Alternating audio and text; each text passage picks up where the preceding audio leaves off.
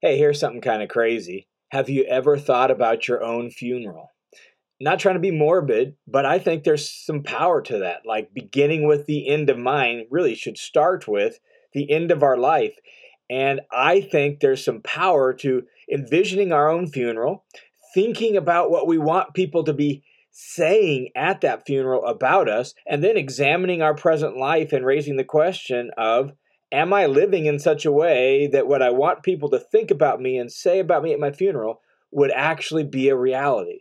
Because I don't think any single one of us wants to get to the end of our life and feel like, man, I wasted it.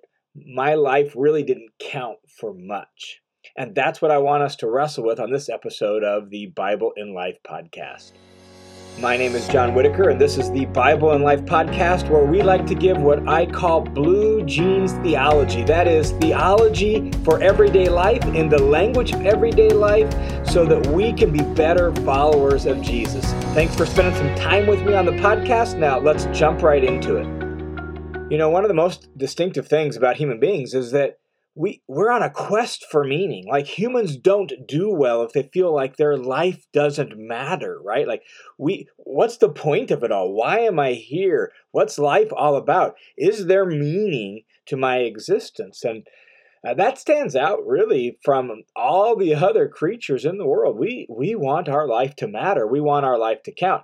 And when we're young, we think we have all this time and we're going to do this, we're going to do that, and it's right.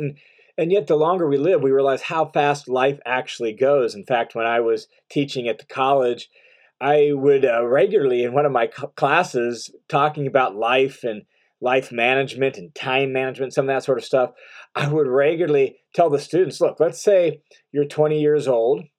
And maybe you're going to make it to 80 years old. Let's say you make it to 80 years old. Doesn't that sound like old, right? A long ways off. And yet, if you're 20 years old, you're already 25% of the way done. Like, you just moved out of the house. You're just in college. You barely have even started your own life. And you're 25% of the way done.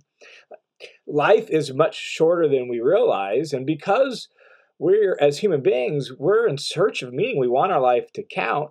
Man, it's not like we have tons of time to figure that out. And that's why I think thinking about your own funeral can be so powerful. It puts things in perspectives and help us realize, where do I want to be going? What do I want people to say about me? And yeah, the details may change, but are there themes? Are there ambitions? Are there objectives that you think, these are things that I think are important and I want to be aiming in this direction so that should I die, this is the kind of thing people would say about me, right? So how can you and how can I live in such a way that our life actually makes a difference, that our life actually counts for something? It's really the question of impact. How can we live in such a way that our life has an impact? There's an interesting little passage in the book of Philippians chapter 2, where Paul really does something unusual, something that he doesn't do in most of his other letters, really probably no other letter. Paul stops in the middle of the book and he actually gives his travel plans. And the reason for that is because he wants to hold up two people as concrete examples of us, of the kind of life we should live as followers of Jesus. Not so much in the details of their life, because the details between these two guys is very different, but the heart set of our life, the kind of life that we live that actually counts for something. And so he holds Timothy and Epaphroditus up as examples to us, as concrete models of living for Jesus, living for the gospel in this world as it now is.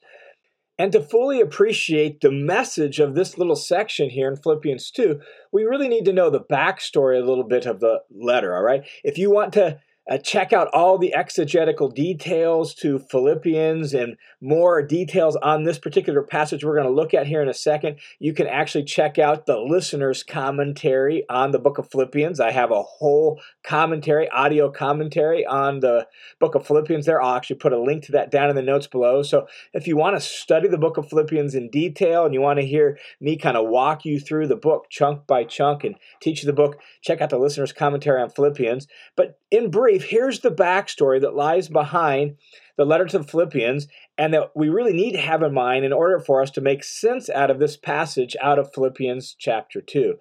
Paul, at this point when writing the letter, it's probably about the year 61 or 62. Paul's been in ministry for roughly 20 plus years, preaching and teaching and planting churches around the Mediterranean world. And at this point, Paul is under arrest in Rome.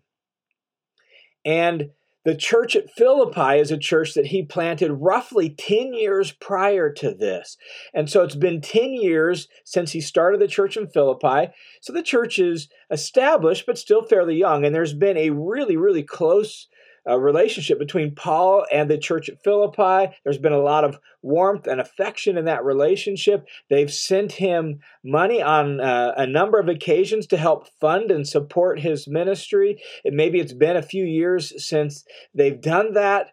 And at this point, Paul has been sitting in prison or arrest of various kinds for 4 years, 2 of those years in Caesarea in Israel, and now almost 2 years here in Rome. And so it's been a number of years, and somehow word has gotten to the Philippians that Paul's in need, and he could really use some support, and they decide to take up an offering to support the Apostle Paul. And the reason for that is because in the Roman legal system, justice system, a prisoner such as Paul under house arrest still had to pay for his own room and board. He had to pay for his own food. He had to pay his own rent, but he couldn't work because he's under arrest. And so he was completely dependent really on the generosity and support of his friends just to be able to pay for his food and his rent and make ends meet. Well, the Philippians have heard about Paul's situation, and so they have decided to take up an offering and send money to Paul. And so they collect up some money, and they need somebody to deliver that money to Paul, who's in prison 800 miles away from them. And so a man named Epaphroditus raises his hand and says he'll be the one that'll deliver the money. And so the church arranges all the details, and they send Epaphroditus off over land and sea in order to deliver the money, their gift, to the Apostle Paul. Somewhere along the line, whether on the way or shortly after he arrived in Rome, we're not sure. Somewhere along the way, Epaphroditus got sick, very sick, so sick he almost died, Paul says. And Paul's like, oh man, I would have had sorrow upon sorrow for that. And word somehow had gotten back to Philippi that their church member and friend and messenger to Paul, Epaphroditus, had gotten sick and almost died. So they've been worried about Epaphroditus. Paul was worried about Epaphroditus, and yet God spared Epaphroditus and he lived. And so that's all lying behind this text. And so there's been this connection between Paul and the Philippian church. This money now has been received by Paul. Epaphroditus is better. And Paul's like, okay, all right, we need to sort some things out here. And so let's read what Paul says about Timothy and Epaphroditus and Paul's travel plans and how that has, I think, a powerful example to us of the kind of life we should live if we actually want our life to count for something. Paul writes in Philippians 2, verse 19, "Now, I hope in the Lord Jesus to send Timothy to you soon, so that I too may be cheered by the news of you." So Paul's like, when I get a chance, pretty soon, I'm hoping to send Timothy to you so that he can check on you, he can encourage you, he can build you up in the faith, he can report back to me how you guys are doing. So I'm hoping to send him to you soon. Paul then says this about Timothy, "For I have no one like him." In other words, there's no one really like Timothy who will be, he says, genuinely concerned for your welfare. Like Timothy stands out among all the other people Paul can think of because he genuinely cares about the people there in Philippi. He will be genuinely concerned for your welfare. For he says in verse 21, for they all, anyone else he can think of, they all think after their own interests. But not Timothy. not Timothy. He thinks after the interest of Jesus. In other words, Timothy cares for you on behalf of Jesus. Timothy cares for you for the sake of Jesus. And the reality is, they know Timothy. They've met Timothy. Timothy was there when Paul started the church. They have a real relationship with him. They can see his face. They can see his eyes. They know the color of his hair. They can hear the tone of his voice. They know Timothy. And so Paul writes this in verse 22. He says, but you know Timothy. You know him. You know his proven worth, how he has served with me like a son to the Father in the furtherance of the gospel. It's like you can picture him and you know what he's like, and you know how he has laid down his life with me for your benefit for the sake of the gospel. And so Paul says, when I get a chance, as soon as possible, I'm going to send Timothy to you so that he can check in on you and help you out. He says in verse 23, I hope, therefore, to send him just as soon as I see how it goes with me. And so Paul is holding up on sending Timothy until he can actually give a little better, more definitive news report on how his trial is going to turn out. He's waiting for trial under arrest in Rome, and he's like, as soon as I get things figured out, know a few more details, I'm going to send Timothy to you, and so that he can check on you, I can be encouraged, you can have news of me and all of that. And I trust in the Lord that shortly I myself will come too. Paul is saying optimistically, I hope that I'll be released from prison. I'll be able to come and visit you guys as well. All right. So here we have Timothy, the first example to us. What does it look like to live a life that matters, a life that counts? Well, it looks like Timothy, who served as a son to a father with Paul in the gospel. It looks like Timothy, who's genuinely concerned for other people's welfare on behalf of Jesus. That's who Timothy is. Timothy's a young man who actually really cares for people, and he does so because he cares about Jesus. He's willing to lay down his life for the sake of others on behalf of Jesus. That's Timothy. Now, Paul goes on and mentions the second fellow, Epaphroditus. And remember, Epaphroditus is the guy who is a member of the church at Philippi, who carried the money from the church as a gift to the Apostle Paul, who got sick and almost died. Here's what Paul says.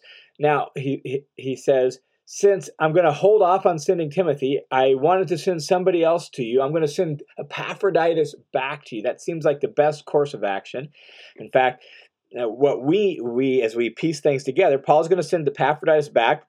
Epaphroditus is going to be the mailman, is now going to deliver the letter, what we call Philippians, right? He's going to deliver the letter of Philippians to the church from Paul when he returns, and it'll address some issues that are going on in the church and all that, and then Epaphroditus can return home. And so this is what he says about Epaphroditus in verse 25. He says, now, I've thought it necessary to send to you Epaphroditus. And listen to how Paul describes Epaphroditus. My brother and my fellow worker and my fellow soldier. Like, here's Epaphroditus, a member of their church. And what he has done is he has delivered the gift from the Philippians to Paul, and now he's delivering the letter from Paul back to the Philippians, and yet Paul describes him with this really honoring titles: my brother, my fellow worker, and my fellow soldier, and your messenger and minister to my need. In fact, the word messenger is actually the word apostolos, apostle in Greek. He's like your apostle to me. He's your official representative who has come and served me and met my need because of your generosity. So here's Epaphroditus. I'm sending him back to you, he says. Listen to what he says. For he has been longing for you. He's been longing for you all and has been distressed because you heard that he was ill. So somehow word had gotten back to the Philippians that Epaphroditus was sick. Word had gotten back to Epaphroditus. The word had gotten back to the Philippians. Epaphroditus is concerned because the Philippians are concerned. And so there's all this mutual concern going on. Paul goes on and says, indeed, he was ill. He was sick, near to death, to the point of death. But God had mercy on him. And not on him only, but also on me, lest I should have sorrow upon sorrow. So Paul is like, man, if he had died, it would have broken my heart. I would have been so sad. That would have been awful. So I'm so grateful he didn't die. And I know you're grateful he didn't die. Listen to what he says in verse 28. He says, I am the more eager to send him, therefore, that you may rejoice in seeing him again and be less anxious. So that you won't be as concerned. He won't be as concerned. All of us won't be as concerned.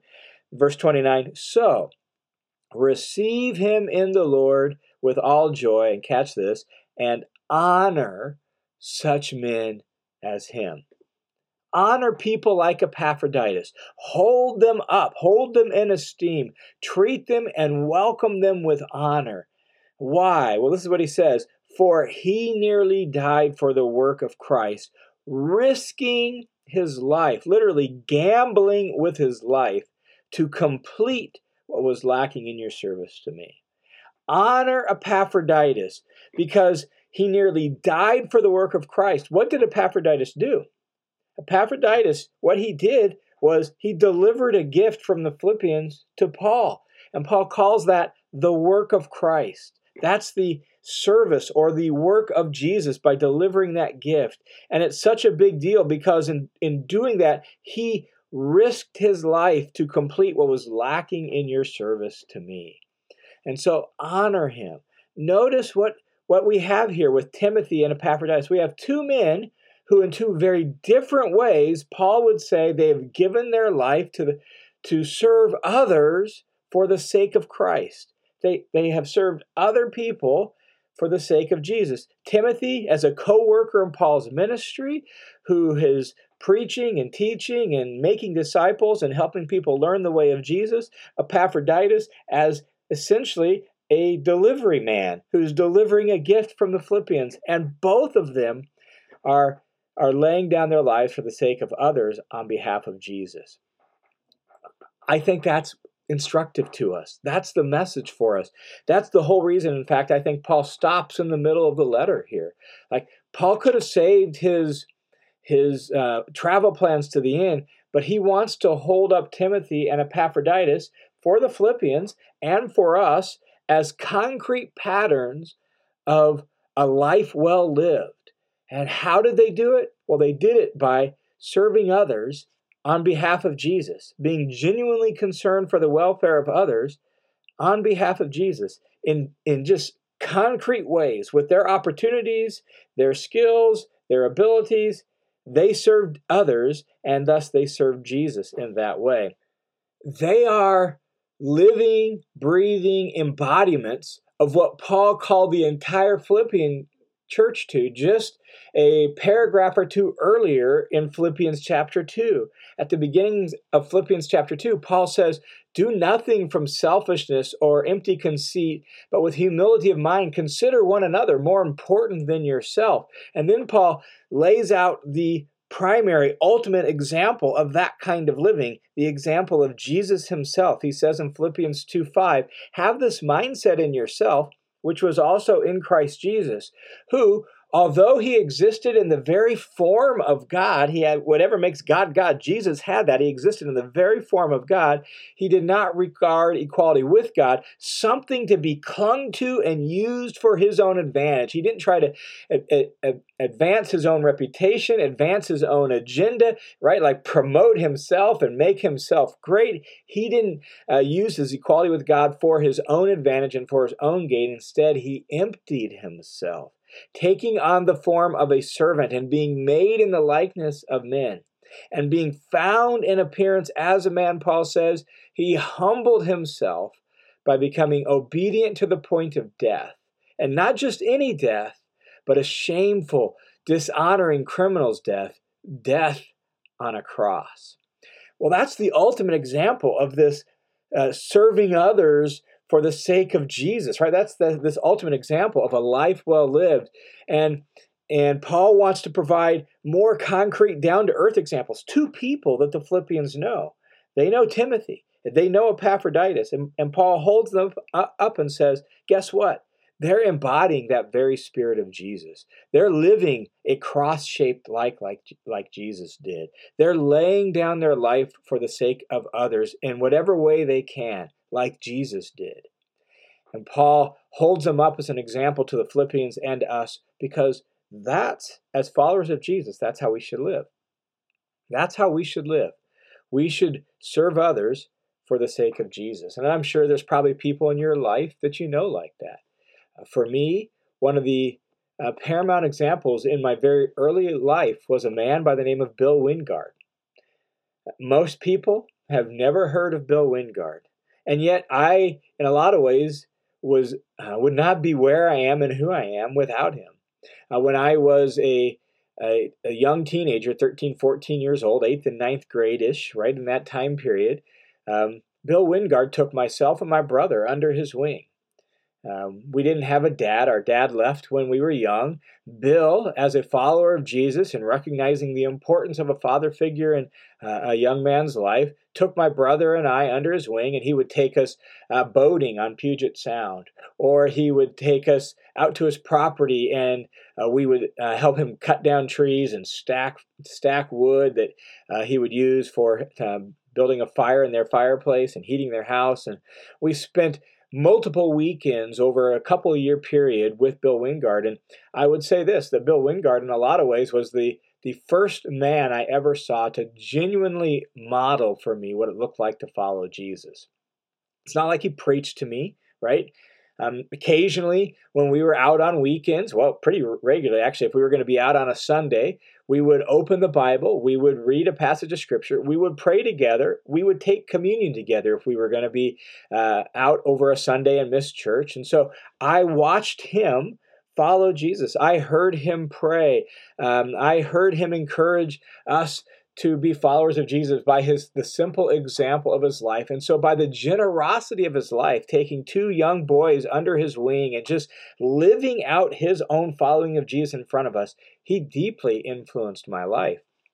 And over the course of the years, right, that was 8th and ninth grade, I bumped into him again when I was in college. My family switched churches after ninth grade, and so I didn't see him regularly. I bumped into him again once when I was in college. And then when I was in graduate school, I was probably by this point about 23, 24 years old, and it had been almost a decade since those regular weekends with Bill Wingard. I thought, I really need to let him know what a difference he made in my life and where I'm at, that I'm in grad school studying theology so that I can serve Jesus with my life. And he was really, in a lot of ways, the beginning of that. And so I wrote a letter, old school letter. This is before email. I actually wrote an actual letter, mailed it to him. And then a short time later, I actually got a letter back from Bill Wingard. Remember, this is a decade since he spent all that time with my brother and I. I got this letter back from him, and this is what he said in the letter.